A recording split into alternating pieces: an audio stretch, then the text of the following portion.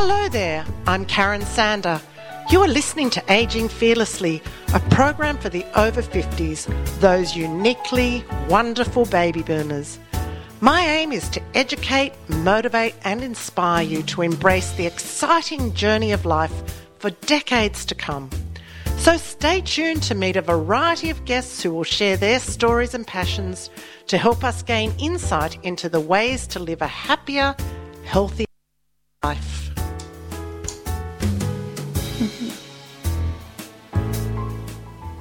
Hello everyone, this is Karen Sander from Aging Fearlessly. I'm in the studio today with Melise Ammit, and she has an interest in helping women with alcohol issues. We've just come through a very unusual period in our lives, COVID, and I think a lot of people have realised that alcohol isn't always their friend. So I'd like to welcome Melise. Hi, Karen. Thanks for having me today. Thank you for inviting me to talk about alcohol and how it affects women over 50.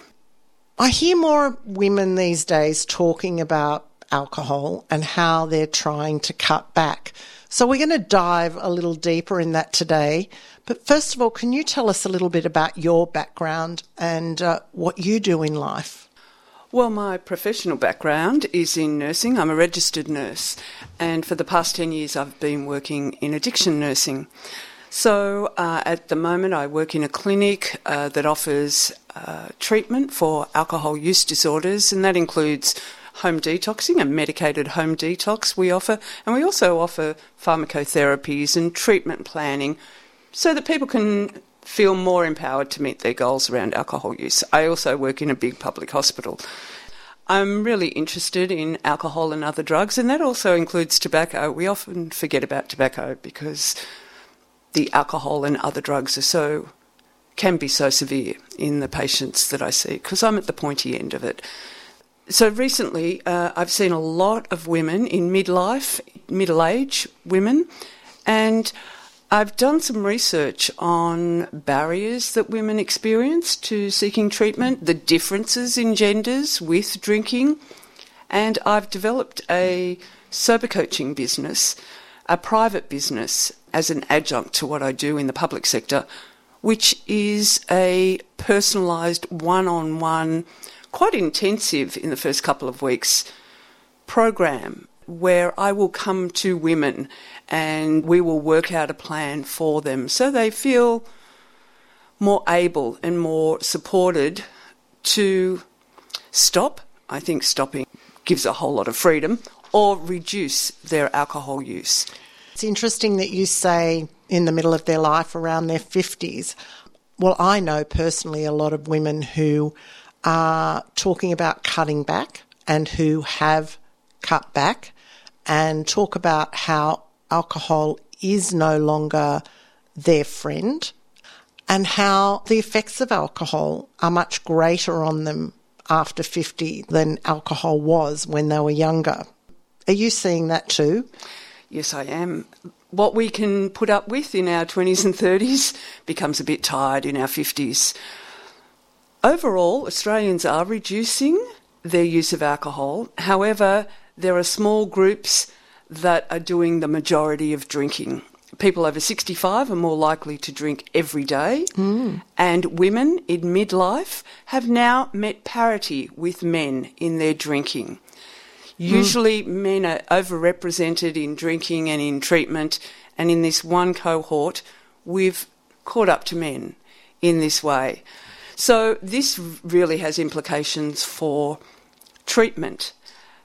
So women have been found to seek treatment for most things other than alcohol use. And there are gender differences between why men drink and why women drink, and how easy it is for them to access services. And it's been found that men usually exhibit denial, but women will exhibit shame. And that's certainly what I see. Every woman I speak to in my public sector work is embarrassed about being there. They're all embarrassed. You know, women cop a double whammy. They have judgment from society, which harks back to the old days of mother's ruin and gin and all of the judgment that comes with drinking women and drinking mothers. and they internalise that as well. So there's great embarrassment for women. So I want to make something that's accessible and acceptable for women.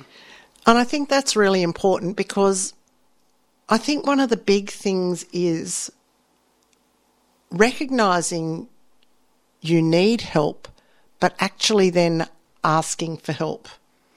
That's a very difficult thing to do.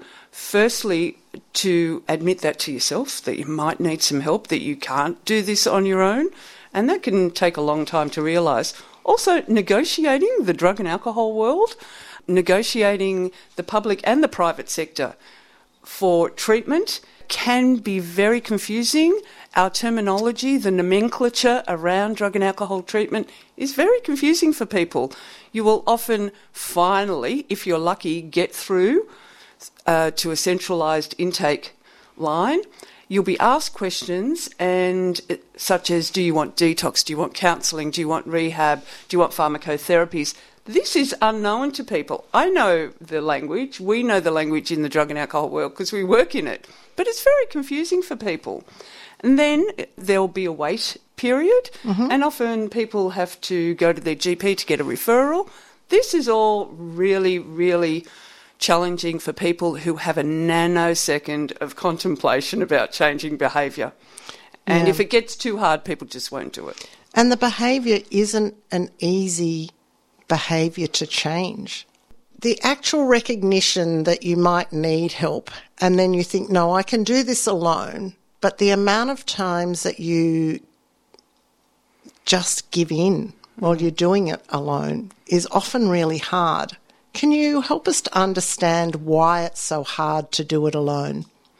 All right. I think the first thing to remember, and it's important to point out, that not everyone I see is dependent on alcohol, and not everyone who ends up in hospital or ends up in treatment is dependent.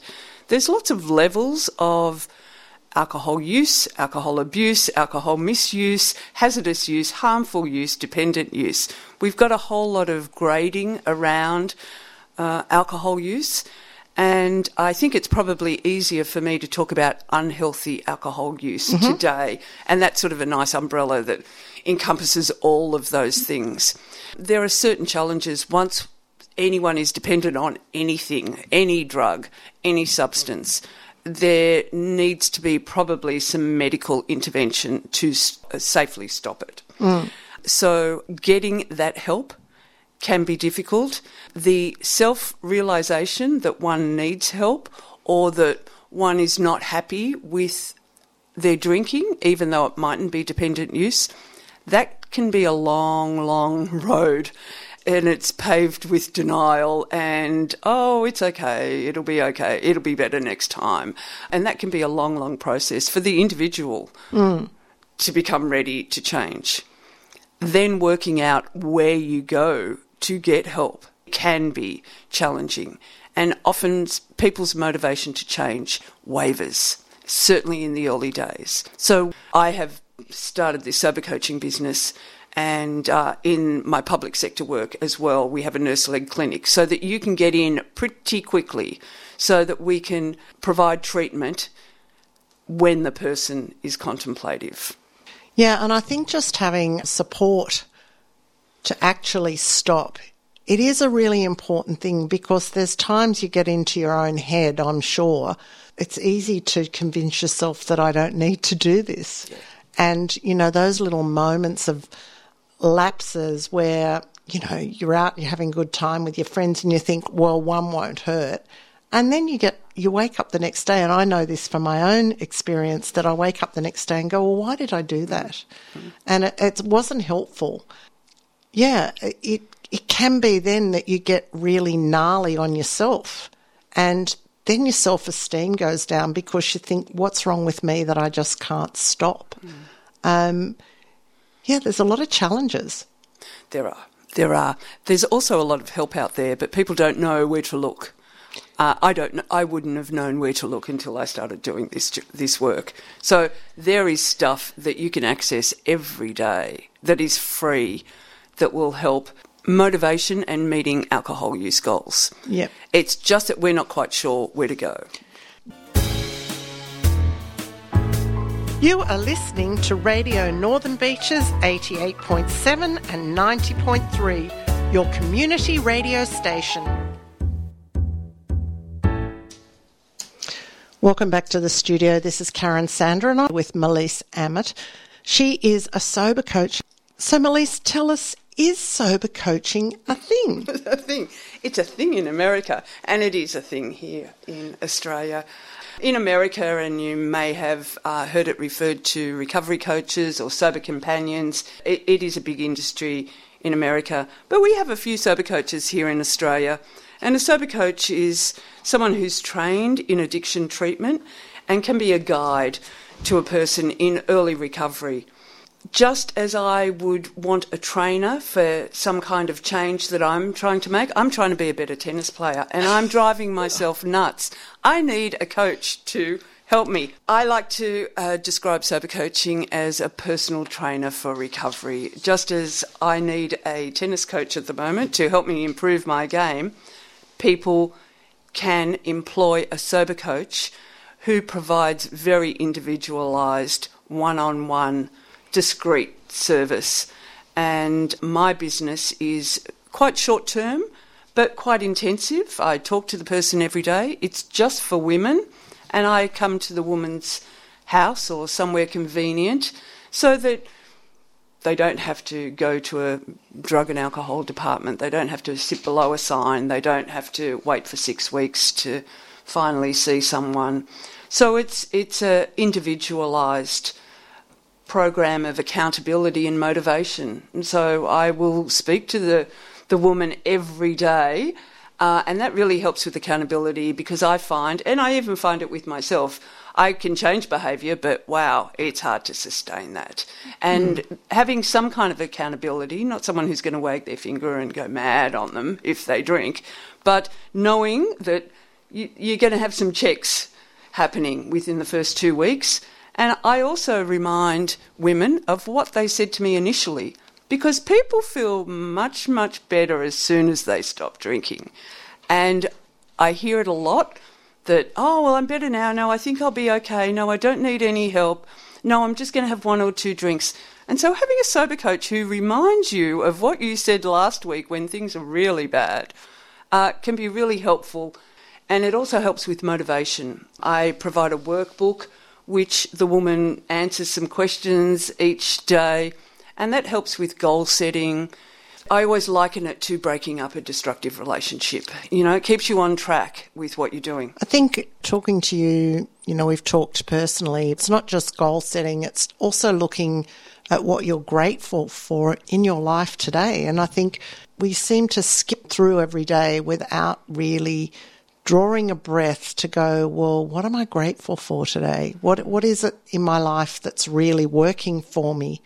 And having a bit of time to say thanks for that. And I think that's what you're really good at too, is pointing out that we have to be grateful. Yeah, behaviour change is difficult, and the absence of pain is not enough of a motivator to have any sustainability in sobriety.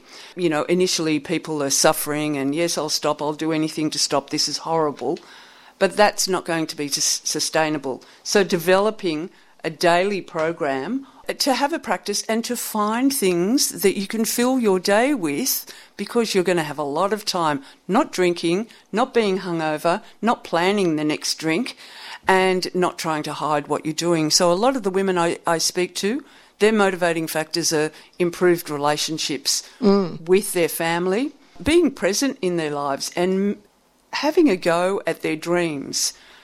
Many have been stuck in traditional gender roles, and some of the reasons that have been found that middle-aged women drink is to relive the old glory days. You know, it was never better than 1984 type of thing. You know, relive the old glory days, asserting an identity beyond their role in the home, and to also relieve negative affect. These are some of the reasons it's been found that women continue to drink. You said initially when we started this bit of the conversation was about discreet, and I think discreet is really important. You've also mentioned shame. women don't want to blurt out that, well, I think I've got a problem or I think I need help. They're often used to going it alone and supporting everybody else. And then to actually ask for support is really hard, and hence discreet is a really important thing. Do you agree?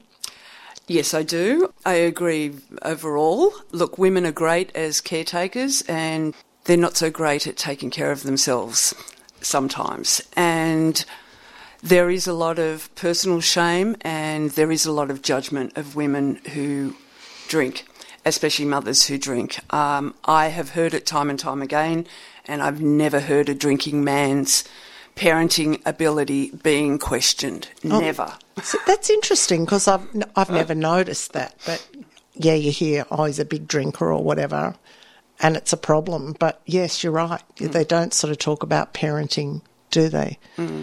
So going back to being discreet, I think especially I see a lot of women who this is their first treatment episode. They haven't had traditional drug and alcohol treatment before, but they have identified within themselves that this is a problem. This is creeping in and I'm drinking 2 bottles of wine a night and this is not normal. So this is quite normal in my job, in my public sector job.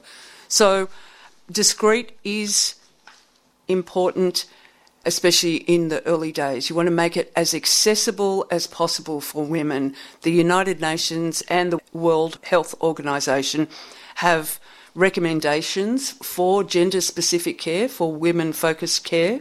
They recognise that gender is a social determinant of health, that just being female puts you in a vulnerable position.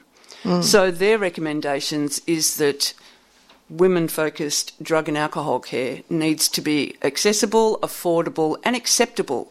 So it needs to be acceptable to the person. And I think having something that's discreet, where you don't have to walk into a big building with a receptionist who's going to talk too loud and want to make sure that you're seeing Dr. So-and-so who's the addict. Anyway, that doesn't happen all the time. The alcohol coach will see you now. That doesn't really happen, but I have had a woman who said, I am sitting under this drug and alcohol sign, and she was. That's where the waiting room is. You sit under the sign that says drug and alcohol service. Yeah, exactly.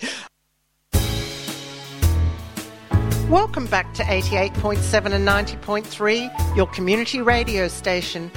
You are listening to Aging Fearlessly with Karen.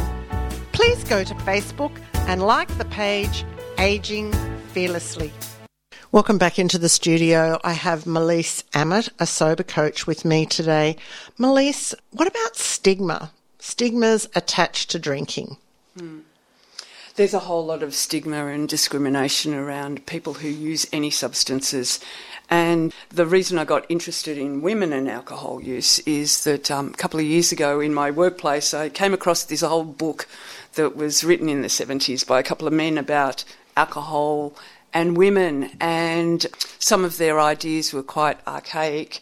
And they sort of allude to the hysteria that's synonymous with having a uterus and put it that maybe women drink because they want to adopt male behaviours or they're stressed because of their menses, despite the fact we've had them forever. So it got me thinking, and I thought there must be something that's a bit more contemporary and reliable. And there's a lot of literature out there about alcohol and women and society's expectation of women, their traditional role, the traditional gender roles of men and women, and the social criticism of women. And that continues the stigmatisation and it creates barriers for women to seek treatment, which we've been talking about. What really sticks in my mind is something that happened to a patient I saw a few years ago. She was in ICU and she wasn't hugely concerned that she couldn't remember how she got there, and that she had to be intubated and then sedated. And what really concerned her was overhearing the nurses talking about her ability to be a mother and how could she, and she has. So this kind of talk and this attitude, it's prevalent. It's prevalent in healthcare, and I've been guilty of it as well. These can be, difficult, challenging people to work with. But I remember this woman, and she was so distraught by hearing stuff like that, and she couldn't get out of the hospital quick enough. So I think it really represents, why would women try and jump through the hoops? Sometimes they have to jump through to seek treatment when they put themselves at risk of being discriminated against in that way. I want to go back to an interview I did many, many years, or 2 years ago now, with Dr. Michelle Franks, and we talked about the 5 reasons the over 50s end up in the emergency ward, and one of the 5 was alcohol, accidents that have happened due to drinking excessive alcohol. And, so just pointing out, it can quite often end up in the hospital, just when you're over 50 and you've been drinking too much. Yeah, it can look up to 30% of emergency department presentations are alcohol-related, some recent stats that I saw. And every area of nursing is affected by alcohol and other drug use. Why am I drinking? It's a really good question to ask yourself. I think when the answer is hard to come by, or the answer is that's just what I do at 5 o'clock every afternoon, then I think once someone starts asking themselves that question, maybe they're getting ready to have a change. Asking yourself, why am I drinking and how's it making me feel, can be really confronting. I did this recently with my habitual use of Ben and Jerry's ice cream every Saturday afternoon, and it was like, why am I sitting on the left? Any kind of behaviour change, when you start to ask yourself the question, why am I doing this? Am I enjoying this? Because often people will say they enjoy the first one, and it's always about chasing that first one. Alcohol, any other drug, they work. People use drugs because they work, and most people grow out of it. Most people grow out of their alcohol and other drug use. However, globally and in Australia, about 8 to 9% of the population will have some kind of compulsive disorder. And that can be alcohol, cigarettes, other drugs, gambling, food, sex, shopping. Look, digital use I've now. got nearly all of it. I'm only joking. Shopping's a definite for me. Yeah, but this stuff works. It fires off all of that dopamine, and the reward centres are firing off, and this is excellent. And, of course, why wouldn't you want to keep going? Yeah. I want to talk about a trigger for me. Are we allowed to talk about triggers? Sure. What's your trigger? When I'm happy. When I'm happiest is probably the time I most want to have a drink. Not when I'm sad. In actual fact, I went to a funeral a couple of weeks ago, and my partner knows at the moment that I'm not drinking, and he said to me, I just want to remind you that you're not drinking. And I said, this isn't a time I'd go for a drink. Give me happiness any day and a glass of wine, and I'm away. Yeah, that's really interesting, and it flies in the face of what you hear in traditional drug and alcohol settings. Talks of triggers just make me laugh. I think when you get to the point where you need help for your alcohol or other drug use, the trigger's waking up, the trigger's being conscious. So a trigger to me is a really sort of passive word. It's like this, things outside of myself I'm at the mercy of, rather than, I will talk about maybe urges or being in risky situations. And look, in rehabs and in detoxes, you'll have a lot of people talking about, be careful about your triggers. Really, triggers are everywhere. Once you get to the point where your alcohol use or your other drug use is problematic, the trigger's being alert, far too alert.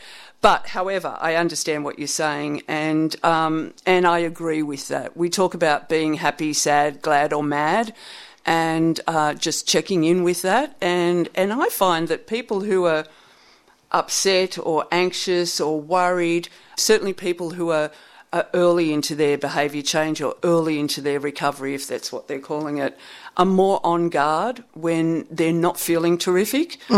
And that kind of happiness and that relief that can come after not drinking for a while and, everything's going really well, that's a risky time, I think. I hear a lot of clinicians talk about, be careful not to get too anxious or too upset, and I would be saying be careful not to get too happy and complacent in the early days. Yeah, it's funny because a lot of people would not associate happiness with drinking.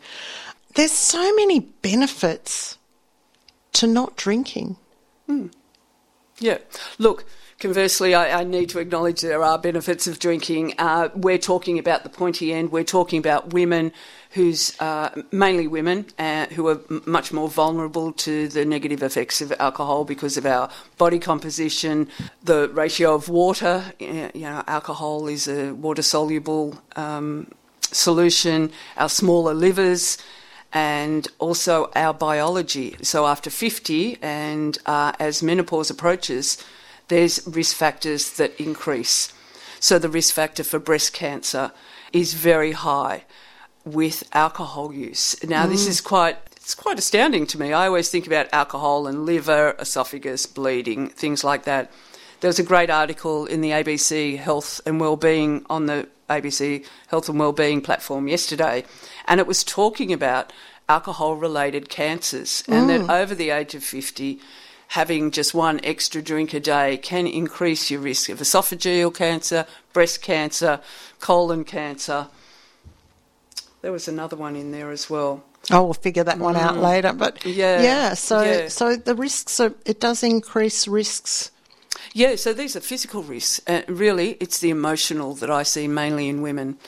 It's the emotional. It's that feeling of not being content with life, that alcohol is sort of hanging over them in some way, and that what they're doing is not right. That, this is creeping back in. I'm concerned about this. I'm keeping it a secret, or there's other behaviours that are going on around that. So I just wanted to share a couple of things for me that, because I've had a couple of months now where I haven't been drinking, and well, number one, it took a little while, but my sleep patterns, when I go to sleep now, I do manage to have some really, really deep sleeps.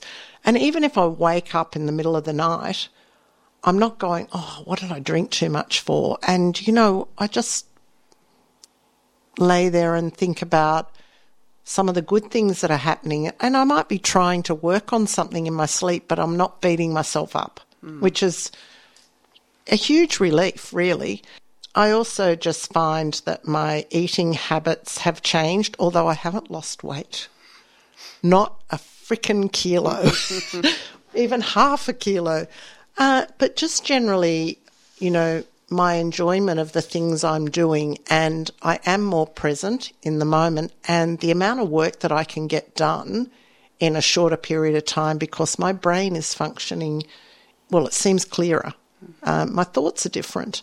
And they're just little things I've noticed, and I don't want to change that. I actually love those feelings, and I think sometimes I'm actually happier. But there's a trigger. But no, I just wanted to share that because, I know that in your sober coaching, you ask people to write down what they think the benefits are. And, it does surprise you what some of the benefits are. Yeah, look, improved sleep, weight reduction and mood stabilisation are three of the main things that women report are benefits. They're motivating factors for not drinking, and these things happen pretty quickly. And you're right, in my workbook, in the sober coaching workbook that I ask women to do every day, you need to list 5 things you're grateful for, and then start listing what are your dreams, what are your goals, how are you going to fill this time where you're not drinking, you're not hungover, you're not planning the next drink, you're not trying to hide. It's important to have a think about, what's available to you. And before we go to the next song, I just want to say something else about we've stopped drinking, which is often a reward for a busy day at work or we've achieved something. What's the reward we're going to give ourselves now? Yeah, I hear this time and time again. What happens when the day is finished? It's 4 o'clock, it's 5 o'clock, and that's wine time. And it's really difficult because alcohol works immediately. It lets you exhale. So it's about finding what you can do to exhale. And that's it. You exhale. However, you need to replace it with some rewards. And these rewards won't be that quick fix that alcohol is. And that can be challenging for people with alcohol use disorders. They're not great at waiting for things. However, in my program and in any program really, people will start to implement each day some kind of new behaviour, but also reward themselves for their good behaviour. So that could be, for me, it's vegan food. You know, I go or I get it delivered. That's the reward. I don't even on have to Uber. Don't even have to go down the shop. But it's about working out what your reward is and having them listed. So it might be buying flour. I like to buy flowers and I like to eat vegan food. It could be a massage. Someone was talking about a pedicure recently. It can be going to a movie. It can be a new book. But it's about identifying those things and writing them down. I've also got a page, and I've done this with a couple of clients, where every hour you have to pat on yourself on the back and go, good for me, good for me. I just think that, some people you say a massage and people say, oh, but that's $80 or $100. But you think, well, if you're not buying the bottle of wine several times a week, it's easy to save $80. Yeah. And that is a huge benefit if you look at stopping. If you're buying or drinking water or tonic water or something in replacement, $1.85, I know the bottle price of a tonic water, is a lot cheaper than buying a $15 bottle of wine. And, wine isn't the cheapest thing in the world to buy these days. You are listening to Radio Northern Beaches 88.7 and 90.3, your community radio station. This is Karen Sandra and I'm with Melise Ammit in the studio today and we're talking about sober coaching. Melise, I have a question. Some people find it easier to give up versus cutting back. Can you talk about that for a moment? Every clinician's got their own preference. Mine is abstinence.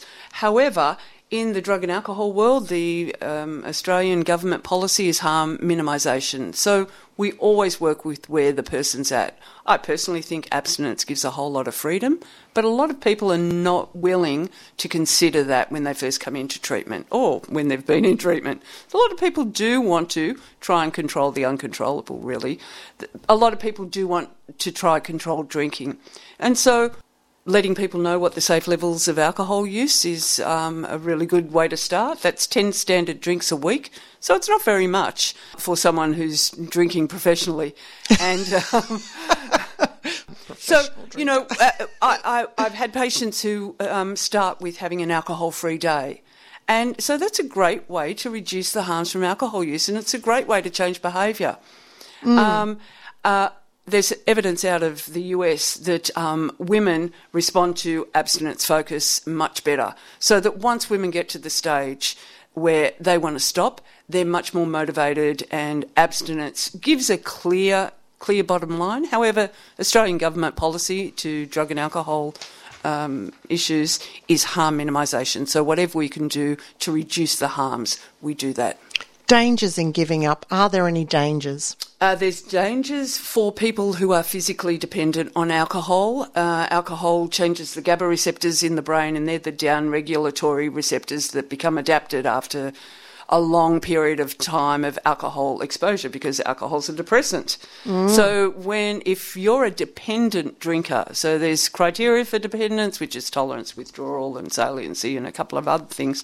So if someone is a dependent drinker, they've had this neuroadaptation in their brain and they suddenly stop drinking, they're going to need some medication for about 5 days to be able to do that safely. And the medication we use is Valium because it works on those same receptors in the brain. So that's for physically dependent people.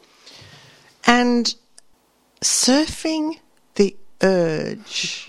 I know you love to go surfing in the ocean, but those urges that someone has for a drink. This afternoon I had it for a protein ball. But no, those urges that people have with drinking, how do they get through those? Look, I think urges is a good word. You were talking about triggers before, and I laughed at that. However, surfing the urge is a strategy that's used a lot in drug and alcohol.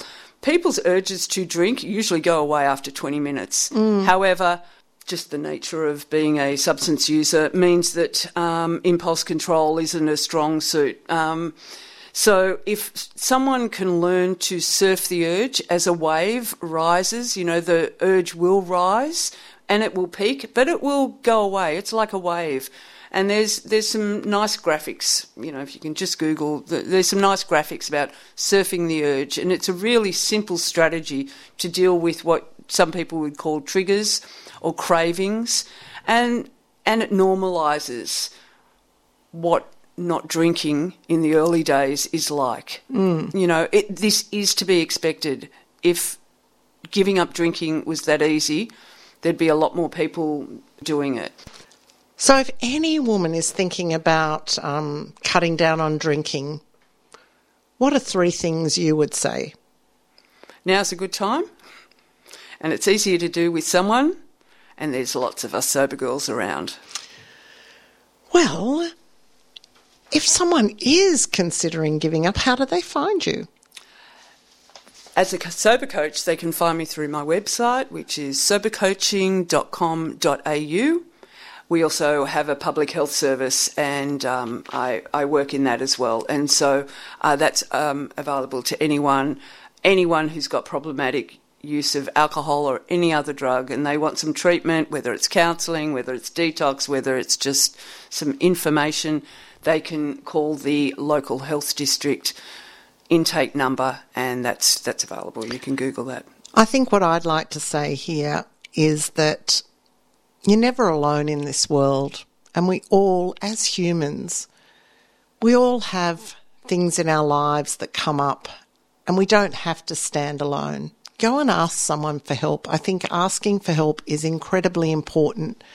You don't have to do anything alone, and that's my message today. I mean, I'm a big believer in speaking to people if you think you need help with something. So that's it for Aging Fearlessly today. Thank you, Melise, for coming in and sharing this hour with me. It's been great to have you in the studio. Thank you, Karen. You're more than welcome, and I'll look forward to learning more from you at another time. Okay, thank you. So this is it for today's program. It's time to say cheerio to the wonderful Northern Beaches community. Join me next week for another episode of Aging Fearlessly. And now for a song written by Nick Howard, especially for the listeners. This is Karen Sander. Have a fantastic week. And remember, aging is inevitable and growing old is a choice. The sun is shining bright outside. There's a sparkle in your eye. It's not all 9 to 5. It's a wonderful life.